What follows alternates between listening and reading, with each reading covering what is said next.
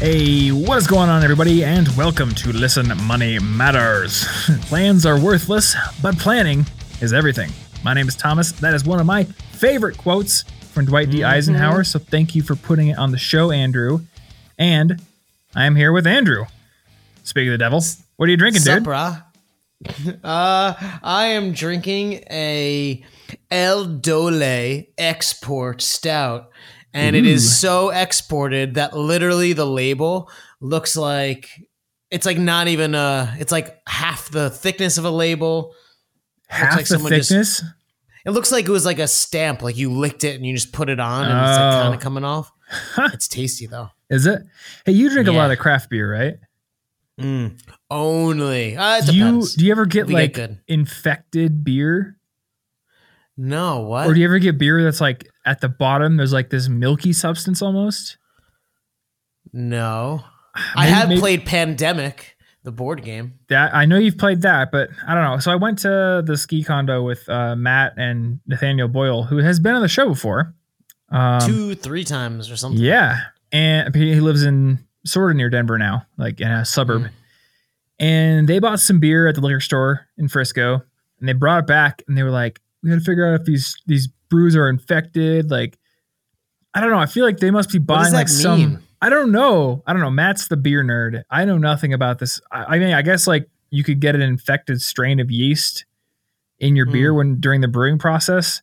So I've heard that certain batches can have a different taste. They could smell like sour milk potentially if you have an infected strain. And I was thinking, man, I have never in my life bought a case of beer that didn't taste the way it was supposed to taste. So they must be buying like the hipsterest of the craft brews. I was like, know. Or maybe you bought a craft brew and you're like, wow, this tastes like shit. And it actually was just infected. That could have been the case. That could definitely have been, yeah. But I don't know. I think I know what I like in beer. I'll tell you what, like Shanty and Fat Tire, like they're not messing it up and sending out infected yeast brews. Yeah, those big breweries are going to have a lot of quality control, and you know, some of the hipsters out there will be like quality and air quotes, but I don't know. It's good. I like me a Fat Tire. It tastes good. Ooh, that reminds me. Speaking of past episodes, I need to issue a retraction because this is not Listen Misinformation Matters if I can help it. So in our cooking episode, I stand by almost everything I said, except for I did say that Whole Foods has lowered their prices, and now for like produce and stuff, like your typical food that isn't a hipster bone broth drink, it's like nearly the same price as what you get at the grocery store. I was wrong about that. So they didn't? I thought they did. Whole Foods has lowered their prices, but even when I was a college kid, I was always the kind of person who wouldn't really pay that much attention to prices. Like I kind of look at it, but I would just sort of toss stuff in my cart. So I was kind of like going off of what people told me. Oh, Amazon bought Whole Foods and now they lowered the prices. So because I spend so much at Whole Foods, I thought I'm going to go and I'm going to spend a Sunday morning looking at some of the prices of Whole Foods. And then I'm going to walk over to the King Soopers that's nearby and I'm going to look at the prices there for the same things. White onions, $2 a pound at Whole Foods, $1 a pound at King Soopers. So literally half the price. Have different price. Like a lot of places lower the price of milk to bring you in. I know they do. Like easy comparable. That's true. By so me, I checked King's the milk is not prices. cheap. You have King's. I have King Soopers. It's different. Oh, okay. Totally. Okay. King Soopers is a Colorado and maybe like other states surrounding, but it's definitely not where you are. And it wasn't even in Iowa. It's only in Colorado-ish areas. Only the bearded states. Yeah, only the beard states. I checked other things like the milk prices were, well, obviously like for your regular tier milk is cheaper. They did have the organic milk and that was around the same price. Like for produce, it was cheaper at King Soopers. It was crazy. But bottom line, I was wrong. Whole Foods is still expensive as shit. I'm still going to shop there because it's the closest thing to me, but I was wrong about that. And if you want to save money on your food, don't shop at Whole Foods. Even for the produce. Episode sponsored by Whole Foods. Sponsored by Jeff Bezos, who's staring at me intensely now. Okay, so we blasted into this year with like a few heady episodes on like the future of work, UBI, And Ubi. Ubi, I know it got a lot of people thinking. Ubi got a lot of people angry. Did we get a definitely response to that? Yeah, so Future of Work got a great response. Were people emailing you or did they comment? I didn't check. Yeah, people were like emailing. It was awesome for Future Work. And then for Ubi, people I got an email. Someone's like, I don't want to live in Venezuela, or just like weird stuff. Like, guys, whatever. I mean, Well, we wanted to propose. There needs to be a solution. Everyone needs to know that if I say something on a podcast, it will happen. The government will enact it. So because I talked about universal basic income, everyone is getting a check next month, and we're all living in a socialist wonderland.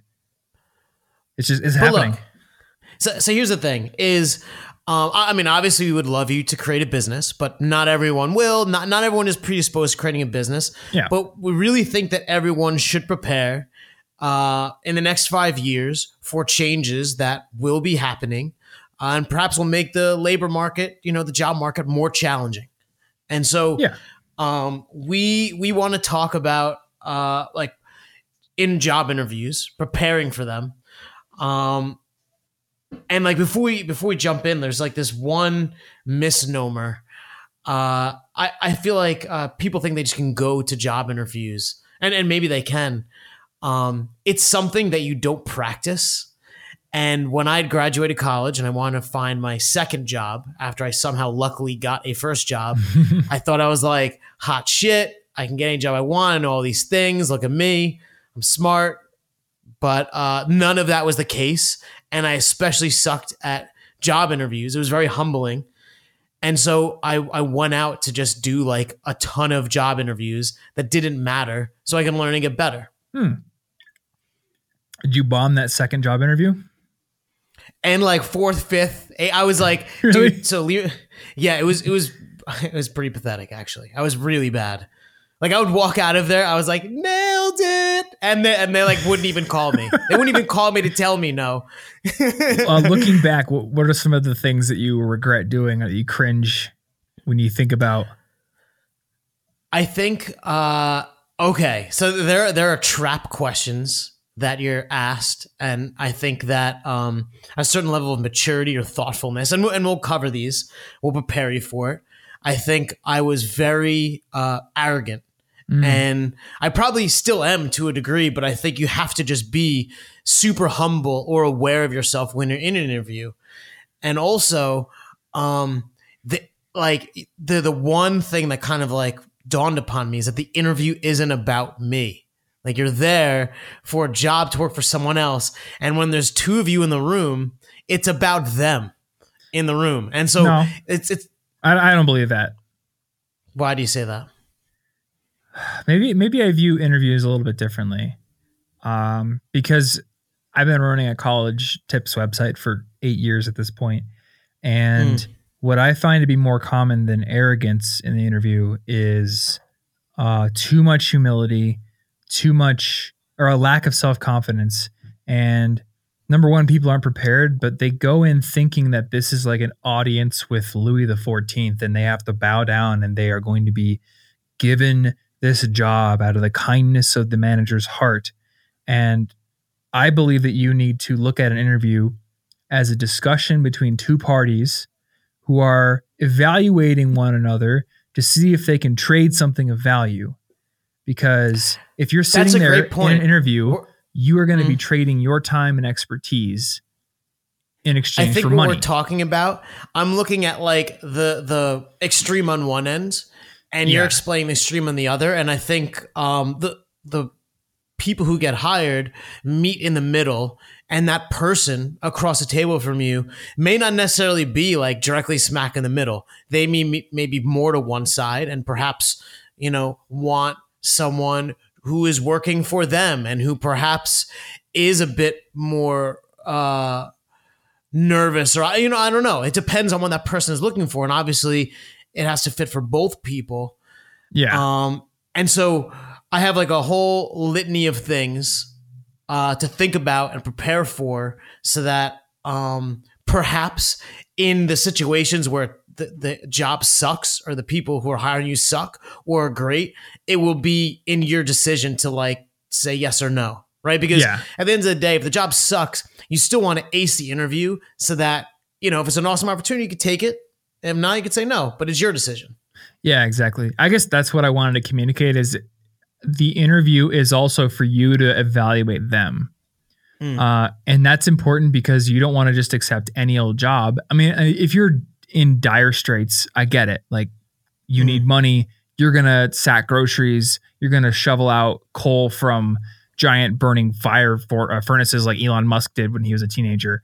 But if you aren't in dire straits, then I think a lot of times the confidence you bring into an interview, knowing that you're also evaluating them, that's actually going to look good because it shows the interviewer that you're not somebody who's desperate for a job. You're somebody who is confident and who has skills and who deserves respect. And that's the kind of person they're going to want to hire. They're not going to want to hire somebody who's just like this, you know, sniveling court jester or something. I don't know. And this goes into like the preparation phase, because before you even show up, there is a litany of things that you need to do. You know, one, you should absolutely research the company and potentially the role. There's like Glassdoor, pay scale. People may write things about it because, like you said, Thomas, like maybe the manager sucks. Maybe the role is not what you expect. So you should have as good of an understanding as possible of what you may be getting into. And like, if there's like some things that you don't know, some you may ask, but some also you perhaps shouldn't ask during the interview. So, let's maybe like go through, ask? Like how, like what the salary is, or how much vacation time you get, or, you know, if you could work from home 5 days a week, or, you know, perhaps like go in there, show them that you're awesome, let them want you. And then as part of the negotiation process, like phase 2, you can ask these questions. Yeah. You know, and often these questions won't even be asked to the person that you'd be working for. It's like an HR person. Is that how it was with you? So that's how it has often worked with me is, you know, like you'll get like a pay band, you know, maybe the job pays, you know, 50 to 65. And, you know, you go in and in your head, maybe you're like, well, I will definitely do it for 70, or I would be thrilled if I got 50. That'd be a huge upgrade. But you don't convey any of that until they love you and want you, because if they really, really want you, then maybe they'll pay 70 for you. Yeah. Yeah. You know, but if you go in there, you don't want them to feel like you're doing it for the money, even though you probably are. You know, that's definitely part of it. And I think any interviewer worth their salt is not stupid. You know, they don't think you're coming in there because you're Mother Teresa and you don't care about money at all. Like, competitive compensation is something that needs to be discussed. But you are right that it is more important to order it in such a way that they want you before the price is being discussed, because it's just like buying a car. There's always a base price, but there's the model you actually want, and it's their job to kind of like sell you on the options. So that way you're just like, I really actually do want that moonroof with Dragon Ball Z stenciled all over it. And I really want the Apple AirPlay, and I really want the 20-inch rims or whatever. And you came in there knowing that, oh, the base price of this car was like $20,000. Well, now it's $28,000. But man, I really want that stuff, and I've kind of like sold myself on them. All right, I'll pay for it. It's the same thing with the candidate. You also have to think of it like this. So you may go in, crush it, and really get along with the hiring manager, and then ask a few questions that may like detract like quote unquote points from your awesomeness scale. But like net, you still would, you know, deserve the job, great fit, they love you, but it's not just you. You're competing with other people you don't know. And so what's going to happen is they're going to choose a number one, and they're going to go for the number one choice. If that doesn't work, they'll go for the number two, and so on. And so it really, in your interactions, you want to position yourself to be the number one. And then when they've chosen you, you know, you can negotiate, and they're probably not going to now talk to someone else because you've asked for more. They're going to work something out. Yeah, exactly. Actually, I went through a hiring process last summer. And, you know, I ended up dictating the terms, or I ended up suggesting the price but had she counteroffered, I probably would have taken her counteroffer. And maybe she's going to listen to this and counteroffer me now. I don't know. I'm not a good Machiavellian businessman, but she was number one out of our candidate list. She had the best work, and she went above and beyond the most in the application process. So we were just like, we really want her, you know? And I've been working with Ransom for years. And one time he was like, hey, I need to up my prices. And I was like, okay. So if you had told me that you like, you know, about your whole process, now you're hiring, and that you were going to give the price first, I would have yelled at you, because whoever says the number first is usually the loser. Because like, what will happen is, right, so you don't want to disappoint them, and you know, so there's all these things that are going to your head. So you may say a number that I always, when it is for the job, and we've recently hired some people.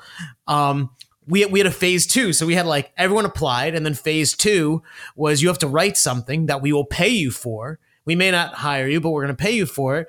How much do you want for this article, you know, that you're writing? And everyone gave their prices, and some people were like so high that I couldn't even work with it. So it was a no, you know, and it kind of allows a discussion. If they could ask for what they want, maybe I can give them a little bit more. And then it's like everyone's super happy. And they don't even know that they're priced very cheap. So that's why you asked me to say what I wanted for our split that we do on our podcast here. I remember that discussion took forever because I had no idea. I was like, I don't know. You dictated the terms. I was happy with them. I actually need 92% now. Okay, so to step back, we can renegotiate later. So things that you need to prepare, I think one thing that is really important, like you're going to be asked a litany of questions, and what we're going to go into different types, but something you should certainly prepare is like stories of when you've crushed it, stories of when you haven't, and just generally stories. Because like, Andrew, what are you good at? Computers. Like, no, they want me to like almost like delight them with a really interesting story about how I don't know, overcame the computer or something. Yeah, exactly. Yeah, I always keep a few stories in my back pocket. Not that I have to interview ever, but they're in the back pocket nonetheless. I think my favorite one is how I got paid to watch Netflix for 8 hours at work one time. That's the first story you tell in your interviews, right? Yeah, it's a good story. It's because this would be a story I would tell if I was going into IT or programming, because it's got a good hook. I watched Netflix for 8 hours at work, and they're going to be like, why would you tell me that in an interview? That sounds like a death knell right now. It was because my boss came up to me and he's like, hey, I have this special project for you. I need you to change these few little settings in this server tool, but you need to go into 1,000 servers and change the same 5 settings in each one of them. And oh, by the way, every time you hit save, it takes about 60 seconds to reload the index of servers. So I was doing the math in my head. It's like 1,000 times 60 plus the time it takes to check the options. This is like a full 8-hour workday of clicking the same 5 buttons just over and over and over again. I will die. So I found a program that lets you take screenshots of your computer and then build Python scripts around the screenshots. So the program will look for different states of your screen and then execute programming code based on it. And I wrote a script that would increment the server number, but then like it just told it what to do with the screenshots, and it took over my computer and I couldn't use it for the rest of the day. So I just watched Netflix all day, but at the end, the project was done faster than I could have done it. Boom. There you go. So that's a story to demonstrate like innovative qualities. Like I'm willing to figure out a better way to do something than the way that everyone else is doing it. And maybe I'll save you money. You know, you're going to pay me money, but maybe I'll automate 10 processes that currently cost you $100,000 a year. There's a good story behind it. And so actually, I think that's an awesome story, because people are like, this guy, he watches Netflix at work, whatever. maybe I would slightly tweak it in how I was working on 2 computers, because, you know, I automated one so well. I brought another computer and I worked so hard. But I think another one that people overlook, or maybe it's like, this is only for people who are like selling a business idea or something, but to perfect your elevator pitch. So it's like, Thomas, like, who are you? What's your story? I don't know. Like, you should be able to like wow me with like 2 sentences or just concisely explain who it is you are and what you're looking for. I'm just this guy, you know. Just a bro. I'm just this guy. It's, you know. What is your elevator pitch, Andrew? Since you brought up elevator pitches. Well, I mean, when it's not like and go. But so that's the problem because I don't think you and I have an elevator pitch crafted because you and I are not trying to pitch anyone at the moment. I'm always trying to pitch people things. Are you? Oh, okay. I mean, yeah. I don't know. I'm pitching but I'm not pitching myself in an elevator pitch fashion. So, like I'm not. I don't know. I guess maybe you should have one in your back pocket in case you get into an elevator with Jack Welch or something. But I'll give you an example. So I would go on interviews and depending on, you know, how it was asked or if it was time for me to kind of explain my background or whatever, I would usually describe myself as a data nerd by day and a money nerd by night. And that I really love automating and optimizing in general. And so I've taken that from the big data that I work on. And then I also built this brand to help people learn about finance. And if they want to ask more, I could tell them about all the cool tech things that I built, but it would show that I do more than just work and go home and watch TV, you know? Yeah. You know, or it could be deeper on like things that you do at work. But I think that you should have like a little bit to bill yourself as. Yeah. I think mine would change based on what my particular interests are at the moment, but there's always going to be some variation of I'd like to help students optimize their lives as best they can. And I make ridiculous videos with anime references and stuff in them to do that. that would be a good pitch. And then people could ask you about it, right? Yeah. And like if they wanted to like anime things, like do you animate things? Like actually both. And then you could go into the tools that you use. And so it's like little, like almost story. That's the key of an elevator pitch is it's got to be something that makes them want to ask a question to learn more. Like whets the appetite a little bit. Imagine you're at a party and someone's like, or someone asks me, they're like, Andrew, what do you do? And I could say, I do big data, you know, or I could say, I've done this before, said things similar, and I never, ever, ever get a follow-up question. People's like eyes roll into the back of their heads. They're like, fuck this. I'm going to go talk to someone that has like, does interesting shit. Like you have to be able to provide them an opening. I think, that would be one of the kind of questions where I know I would have to force myself to act interested. Like, oh, what is that? Like, what's big data? Or what do you do with big data? You know, you have to like come up with a question because you're trying to keep the conversation going. Whereas there's going to be a certain answer to that question where I will want to ask a follow-up because now I'm really curious.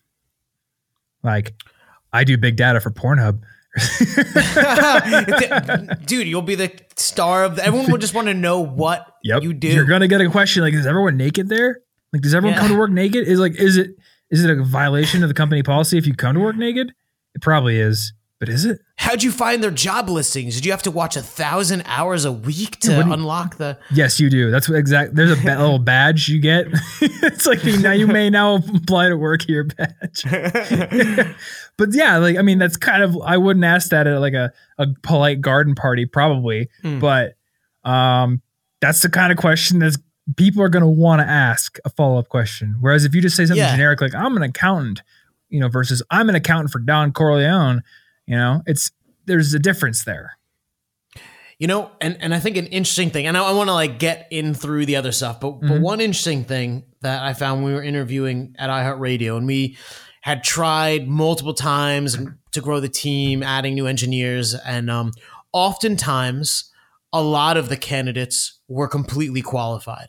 Like they all could have did the job, but this guy was kind of an asshole, and we didn't really want to. We had this like rule: no brilliant assholes. So we wouldn't hire him, or this guy was a little young and perhaps like inappropriate in like the way that he just was, you know. And so or there are all these things, and if you can connect with them on a personal level, and they're like, Thomas, I would love to work with this guy. That's like a plus, a check in your favor box. Yeah.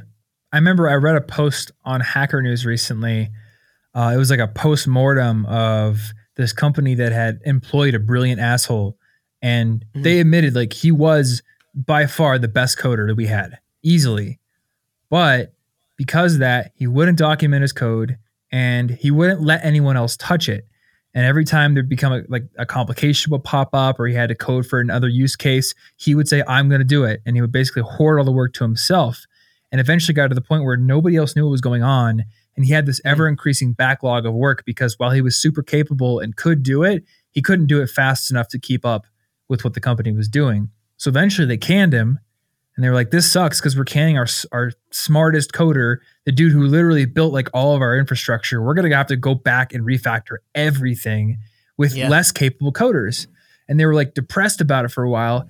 And then he was writing that after a few days of feeling like the whole thing was going to crumble, they all got together as a team. They figured out what had to be done. They looked at the code. They eventually kind of grokked it, split up the responsibilities, and they were eventually able to refactor it. And then because they were no longer employing brilliant assholes, they got the things that were in the backlog actually done.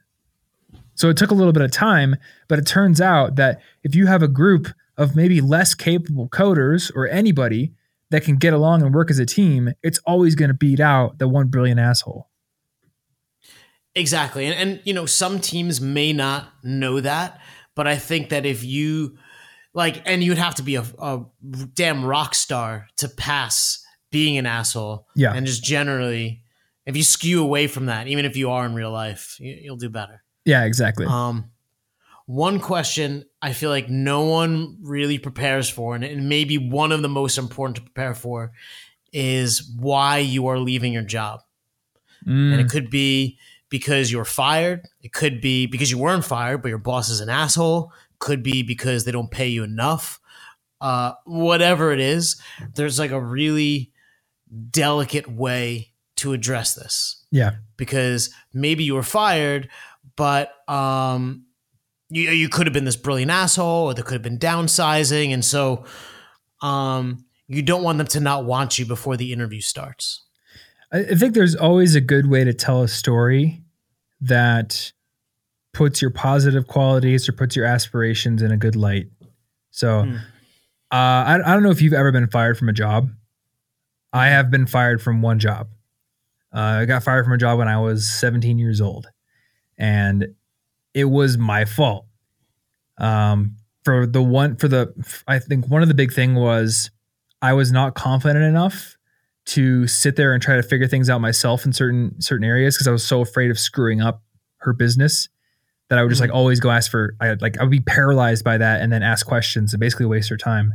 But then I would also I didn't really respect the culture that much, and I just did a few things that really irked them, and eventually they fired me. And I thought that my life was destroyed from that. I was like, well, I got fired. No one's ever going to hire me again. My life is destroyed now. But it turns out that everyone makes mistakes. And even if you are an asshole, like I probably was in that job, you can learn from them. And if I were asked, like, were you ever fired from a job? I don't even know if it's legal to ask that question, but if it were, and I were to answer it honestly, I would take that as an opportunity to show how my failures had led me to improve myself. You know, just like I've had girls break up with me, and that doesn't mean that no girl's ever going to date me again. It means I need to go improve myself and fix the things that caused her to break up with me in the first place. And maybe the next girl's not going to dump me. That is an awesome response, and exactly what you should do, because I think people will be able to tell that you're being real and honest. And it's like the same thing if like you're at work and like you do something that messes something. Maybe the company loses like $1 million because you hit like the wrong button or something dumb. If you own up to him, like, that was my fault, I did something stupid, da da da da da. It's really hard for people to be angry and whatever, because you kind of took all the wind out of their sails. And so if you were fired and you're pretty like, hey, I was afraid to try things because, and you could explain whatever, people can get it. They can relate to it. And it's not such a big deal. Shit happens to everybody. I think one thing that I've learned in general about life is that unless you are a complete and total sociopathic asshole, like unless you're like I T-boned that bus full of kids because I thought it was funny, like unless you are that kind of a person, people aren't so much angry at the mistake you made as they are at a refusal to own up to it and a refusal to acknowledge that you did make a mistake. And the moment you do that, like you said, it does take the wind out of their sails, and they will empathize with you more, because most mistakes are a result of fear or the result of carelessness, maybe inattentiveness, or a lack of skill. And everyone deals with all four of those things. We've all been there. There's nothing more frustrating than being with someone who at work like screwed up something and just will not take ownership for it. Yeah, it's the worst. Yeah, that's one of the biggest things my dad taught me. Just own up to it, because I was always so scared to own up to stuff with him because he was scary. One time I tossed a 25-pound plate onto the bench, like the bench press. And the bench press is like vinyl upholstery because you lay on it. I like tossed the weight on there and it kind of ripped the fabric a little bit. And I didn't want to own up to it. So I took black Sharpie and I like drew over the rip to try to make it invisible. And he found it and he was like, I'm not grounding you because you ripped the bench. I'm grounding you because you didn't own up to it. And I was like, you know what? That makes a lot of sense. That is a good dad lesson right there. Yeah. That one stuck with me. All right, so one more thing that you should prepare, and then we'll get into like answering some questions. You need to have questions, because you're going to go through this whole process like 9 times out of 10 at the end. Then I'm like, do you have any questions? And if you say no, you're just going to come across like you don't care, didn't think about it, aren't interested, whatever. So it's a high pressure situation, and you shouldn't really expect yourself to think of questions while you're answering them. So come with a few easy ones that you can fall back on just in case, about the role, about the interview and the job they do, the company, the work you'll be doing. Like, come with a notebook. Yeah. And you you can know ask what? about If like, you what are my opportunities for taking on additional responsibilities after I prove myself in this one? Like, are you guys growing? Is there an opportunity for me to grow into my role and add more? Yeah. Like if I had somebody applying to be a writer with me, and if they just wanted to be a writer, I think that would be fine, but I would be more impressed if they're like, hey, maybe are you making a course in the future? Can I help you with the copywriting? Can I help you with like outlining it? Can I help you with audience research and demographics and stuff like that? Like if I see that you're really willing to grow into the role and take on more responsibility, I'm going to want you more. One of the things that stuck with me the most from Dan Carlin's Wrath of the Khans series, he noted that one of Genghis Khan's best qualities is that when he spotted talent, he'd snatch it up and put it to work. And Kublai Khan did this too, which is why he worked so closely with I can't think of the dude's name. The guy who came from Europe. My God, Marco Polo. I know you're talking about. Yeah. And, but Dan Carlin points this out about Genghis Khan. Like his generals were super confident, and he would spot that talent, and he had a knack for it. And then he would grow them into their roles. They didn't start out as generals. They started out as probably horse archers and then moved up. So a competent interviewer, a competent business owner is going to take your questions as an indication of your ability to grow into bigger and better roles in the future. A lot of hiring at higher levels is done internally because you've built trust and you've built your skills and they can see your progression. There'll be people that they know that can vouch for you. Exactly. Which is huge. Yeah. So there's like some things like, so if you're going to like a job interview for to be a programmer, they're going to stick you in front of a whiteboard and they're going to really just like wipe the floor with you. It's going to be rough, but there are, and you can't really prepare for the questions that they ask because they probably made them up. It's very rare that the question just grabbed off the internet these days because everyone looks those up. But there are some questions you can prepare for. One of them, like one section of them being behavioral based questions. Okay. And like examples of behavioral based questions are like, give me an example of a difficult problem you solved. Tell me about a mistake that you've made.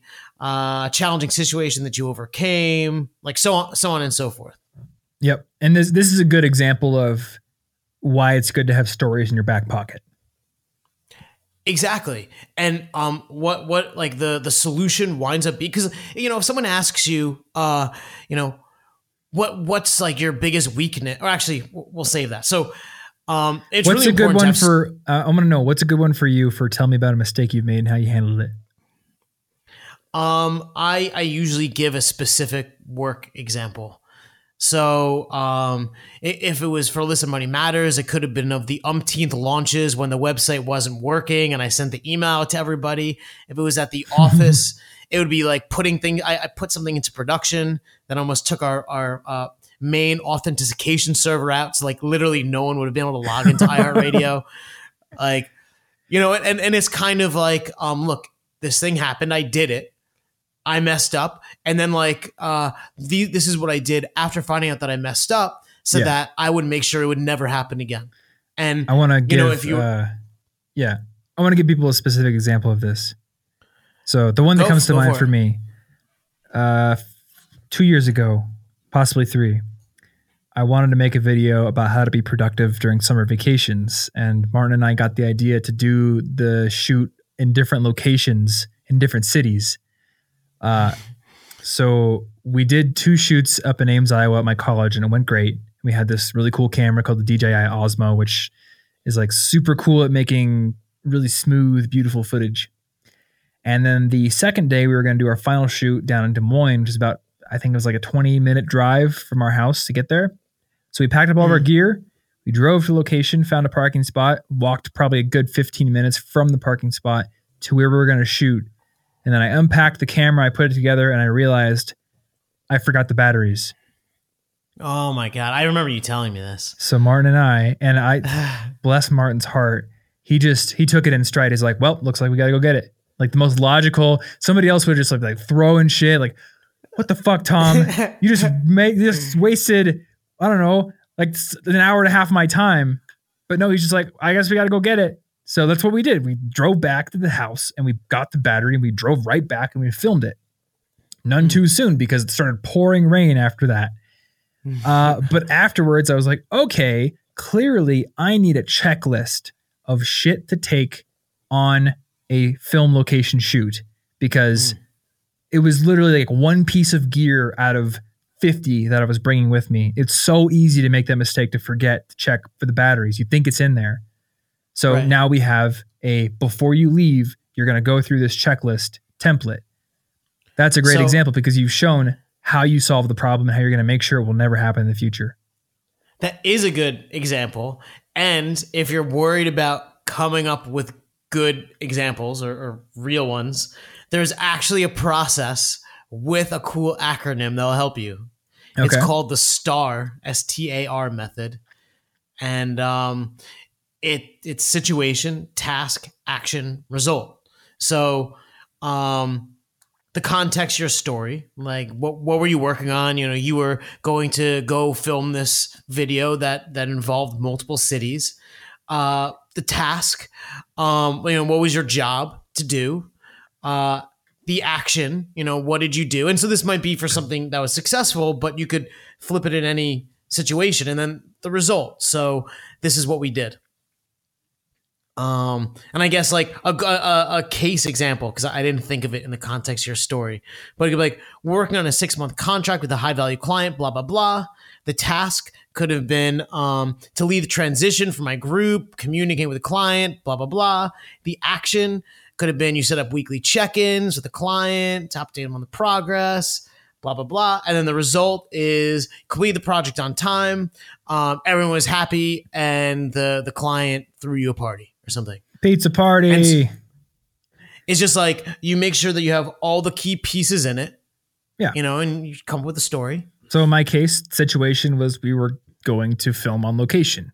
My task was to pack up all the film gear and make sure that we were bringing it all. What did I do? I fucked up. Not your task. And I forgot to bring the battery. The result, we wasted a ton of time and had to drive all the way back and wasted literally an hour and a half because I forgot one battery. So also result number 2, we created a checklist and now we go through it. So pre-flights. And that was your action as a result of, so there you go. That's how you would structure questions like that. And then there's like a bunch of really, so I didn't want to call them shitty questions. I called them subjective questions, but they're also just shitty questions, which ironically is kind of like what we were naming the episode. I don't know if we'll name it this, but like, where do you see yourself in 5 years? Or what is your biggest weakness? Or why do you want to work here? It's like, if I'd been asked like maybe once, maybe twice, what your biggest weakness was. And I just said like dunking or 3-point shots, because it's just a dumb question. Like, what's my biggest weakness? I don't know. It's whatever. It's a dumb question, but you have to have a good answer for it because it does get asked. And there are tactful ways to answer it without coming off like self-important prick, but also being able to show that your weakness is something that you worked on, because that's what they're looking for. I mean, I guess they are kind of like looking for weaknesses. Like if you're applying to be a UPS package, truck filler, and they're like, "What's your weakness?" And you're like, "Oh, it's actually lifting anything over 10 pounds." Like that's probably going to disqualify you. But a lot of times they're just looking for somebody who acknowledges their own weaknesses and then is the kind of person who puts steps into action to shore them up. Yeah. And so, for example, you could say, what is your biggest weakness? I'm not a morning person. I tend to get up late, even if I set a million alarms. And so what I've done is I've structured meetings around arriving a little later. I stay a little bit later. And as a result, I also provide some evening support while my coworkers travel home. Or you could flip it and be like, I'm not an evening person because my kids get out of school and one of my goals in life is to be there with them as a supportive dad. And so I come in a little earlier. I schedule my meetings as such. When people arrive, I get like 2 hours of working uninterrupted. And I leave a little earlier, but I'm more than happy to give a few hours on the weekend for support or something. Yeah. And I think there's a lot of like classically bad answers to this question. Like I have no weaknesses is a really bad answer, and there's no way to spin that. But a lot of people want to say that they're perfectionists, and it's a really, like, if you just leave it at that, it's a bad answer. That's like a cliche answer. I would almost avoid it. It is a cliche answer, but it may actually be true. And in my case, that is one of my weaknesses. One of my weaknesses is I tend to work right up to the deadline, and I'm very bad at putting in hours of really good creative work if I have a ton of time left. But that's not necessarily perfectionist. That they actually call that superheroing. Well, so there's that, but I'm also a perfectionist. Like, because when I'm writing, I'll feel like the next sentence needs to be perfect. It needs to be just comedy gold, or it needs to be the best, most eloquent way to say this. And as a result, I'll stall and I will get paralyzed. So what I've learned that I have to do is I have to tell myself, you are going to write the next sentence that comes to your mind, and it's going to be imperfect. It's going to be a mess. And then later you're going to come back and polish that, because otherwise you're just never going to write anything. So there's a good way to say, like, if you actually do feel like you struggle with perfectionism, because it's really a problem for some people, you got to explain it well. They have this saying or something to this effect where it's like, when you have a bunch of things you have to do, like eat the frog first. Yeah. Do the thing that you least want to do, that sucks the most. Do it first. A weakness of mine is I always save it to last. And I actually the frog, will do shit that, and I'll like be doing tasks that are due weeks from now, but I'll push back the thing that was due yesterday because it just is a pain. And whatever. That's also my weakness. That, like, seriously, I'll wake up on a Monday and I'm like, I really need to finish the script and film this video. But you know what? I haven't checked the PO box in a while. And if I don't check it often enough, they may actually cancel the service at some point. So I better go walk over to the post office and check the PO box. I'm learning you have a lot of weaknesses. Oh my God. Just ask my girlfriend or ask Martin. They are privy to all of them. But again, you got to know how to answer that. How do you answer where do you see yourself in 5 years? Other than the obvious Mitch Hedberg joke. So what is the Mitch Hedberg? I don't know. Celebrating the 5-year anniversary of you asking me this question. I would be pissed if you gave me that answer. I would like chuckle and then just like wait for you to give me a real answer. I wouldn't even say anything. I feel like it's a very patronizing question because like, what is the expectation? Working at this company for you, doing the best I could do. Like staying in my same position, going home and making the same dinners and watching Friends reruns, just like I do now. I don't know. So I've been asked it before, and I was a data engineer, and those are the jobs I was applying to. And often I would say possibly a data scientist or building a broader role, helping have ownership of like, so in what we did, like we never owned a product per se. We kind of just like did data things. But like, if you had like a dashboard, I don't know, just a kind of like ideas of things that I would want to build where you don't have to tell them the play by play over 5 years, but if you have like thoughts of things you want to do, I think that is helpful. For me, 5 years is too long. Like I can come up with some things that may be plausible, but I know that in 5 years I'm going to be helping people somehow, and I'm going to be doing something that challenges me and that requires me to learn new things. Well, I'll tell you what, from the beginning until now, when I sit here talking to you with a shirt on and no pants, was roughly 5 years of building Listen Why It Matters. So you could start today and in 5 years be talking to Thomas without pants on. That is true. You could do that. It's been less than 5 years since we met. Yeah, that's true. I think, what did you start LMM in 2013? Yeah. Because I started the CIG podcast in the January 2013. So I realized that as of this month, I've been podcasting for 5 years. And that's weird, dude. It's like 5 years of my life in podcasting. It's still weird to think of myself as like, oh, I'm a professional podcaster. Am I? I've been doing it for 5 years, actually. I just find it hard to consider myself a professional. You are a professional podcaster. Your profession it's podcasting. I mean, you do other things as well, but that is a large part of your profession. Oftentimes, like, because like people who are my age rarely are the people that I like really don't give a shit what I do, or they don't ask. You know, like if I was meeting you for the first time, I'd be like, "Hi, my name's Andrew. What do you do?" No, I'd be like, "My name's Andrew. I don't know," and some nerdy thing, and we wouldn't talk about work, right? But the people who usually ask about work are like older people, and it's like, "What do you do?" And I'm like, I have a podcast. And then they're like, what's a podcast? And I'm like, this is going to take a while. It's a radio show, but on the internet. But not on the radio. But not on the radio. Though it could be on the radio if we got syndication. But nobody would syndicate us because on the last episode, I said Star Anise and you said anus and laughed. So I guess we could be on like Philadelphia Morning Shock Jock radio. Crazy Ira and the douche. We just need like a board of sound effects. Like you say a joke and I just hit the fart button. I would always hit the fart button. Oh yeah, that's my job. That's my job. There's actually a union here. This is unionized. My job. Nobody gets to hit that. You get sued if you hit the fart button. How do you answer, why do you want to work here? I usually talk about the company. You know, and so like if it was iHeartRadio, when I was applying to iHeartRadio, I have a podcast and I'm really interested in, I love music. It's like the soundtrack of my life, blah, blah, blah, blah, blah. When it was Lehman Brothers, I don't think they asked me that, but I might have said that I was like fascinated with financial markets and some random things. I don't know. I mean, make something up before you get there.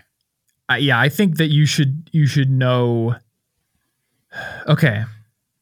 I know. I want to acknowledge that sometimes you have to take a job because you got to take a job. And if you're digging ditches, why do you want to work here? I want to make a good wage. I want to work hard. I want to feel good about myself when I come home. I have not had a job that like defined me as a person. Yeah. So if you get one of those jobs that's just like, I don't know, you're saving the world. Like, that's awesome, but that's not most of us. But I think everyone out there, when they're out there job hunting, they have a couple of places in their head they really like to work. And when you have a place like that in your head, you need to get clear about why you want to work there. And I'll give you a great example of someone who did this excellently. My friend Martin wanted to work at this web development place in Des Moines after he graduated from college.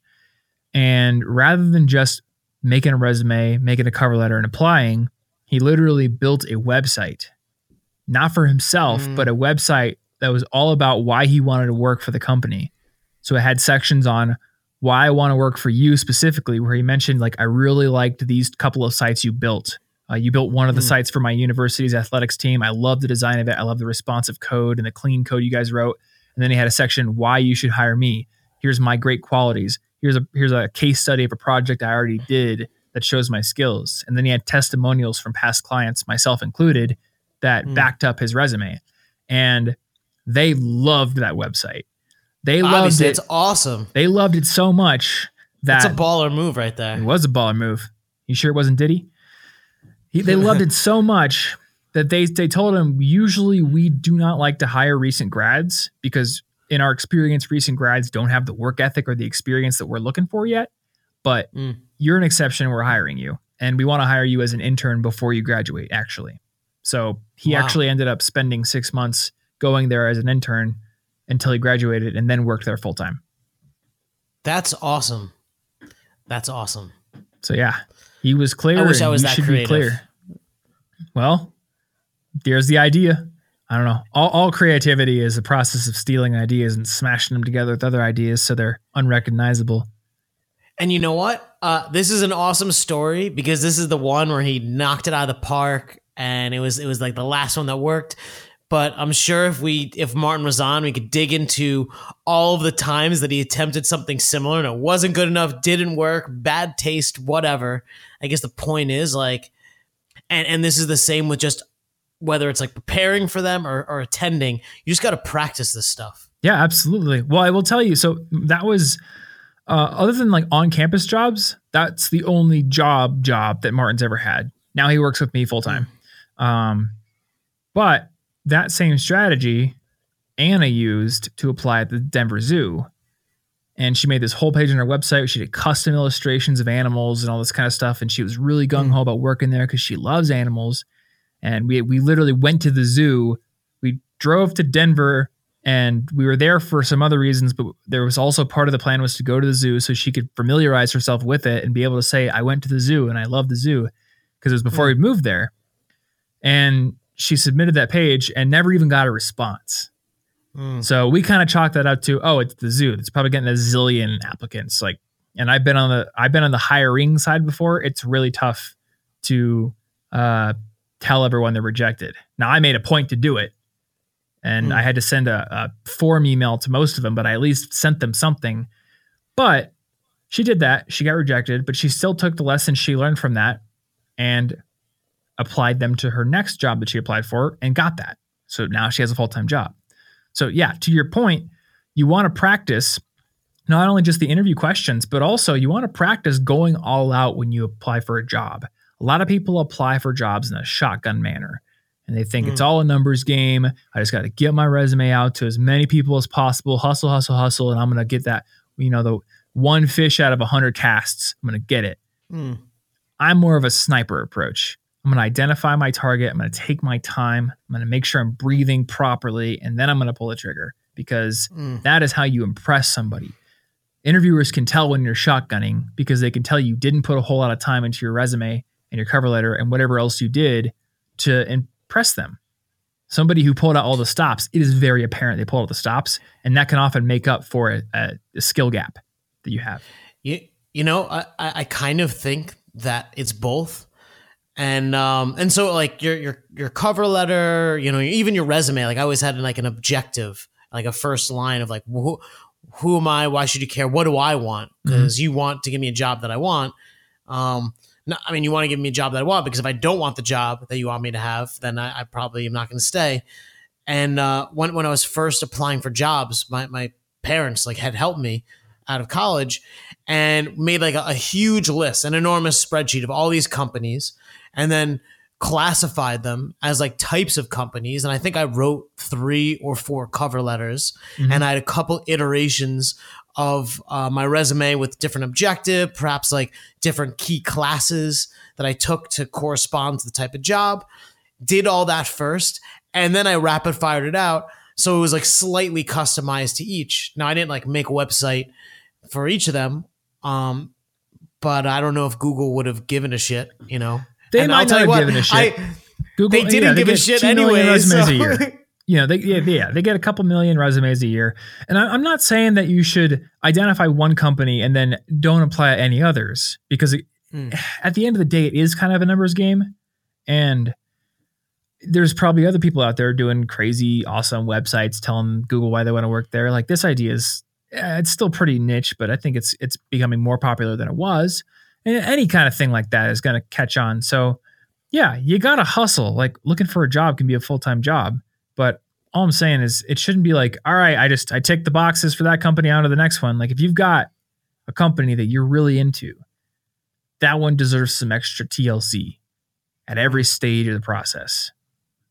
And look, if there's a company that you want to work for, let's say that you're right now at a job and it's all right, or it's terrible, or you just think that your time is ready, like the time is up for a change. Maybe give yourself, 5 months. I'm gonna get a new job in 5 months, and these are the 3 companies I want to work for, and go interview at like 30 companies that are not as good as as the companies you want to work for, but do a similar thing and practice. First of all, you're not going to care as much because you're doing it for practice. So you may just do better because you're not going to be nervous. You're going to be able, like, the stories that you tell are going to almost become automatic. So people ask you these questions. You've refined your stories the same way like comedians refine their jokes. You're going to kind of get into this cadence. So then you can apply to the jobs you want and crush it.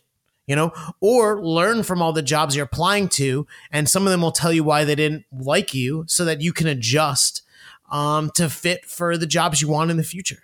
But the key is you just got to get out there and do something. Yeah.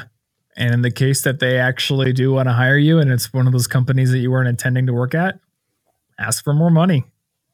That's right. Maybe they'll pay you Practice something. Your negotiation. Yeah, maybe they'll pay you something you didn't expect, and you'll be like, actually, maybe I will work there. And maybe they'll be like, that's too high, and you'll be like, okay, I wouldn't want to say you guys are actually a practice company for me. So sorry. Oh, on that note though, if you're in college, most universities offer practice interviews at certain times. Like at Iowa State, they would have people who were actual recruiters or actual HR people come in from companies, and they would offer their time to do practice interviews. And I took every single one of them up on that offer as often as I could, because I wanted to be able to, like you said, have the ability to tell a good story without stumbling over my words a bunch when it actually came time to tell it to a real interviewer. So is that, you think that covers it for the most part? I think we covered it. Yeah. Cool.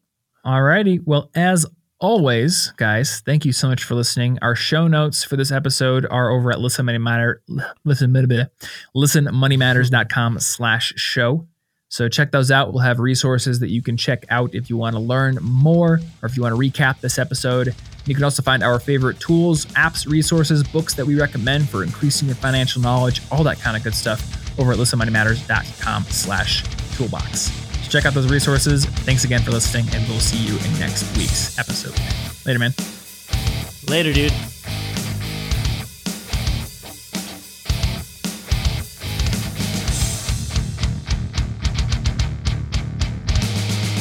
Please tell your friends about this show.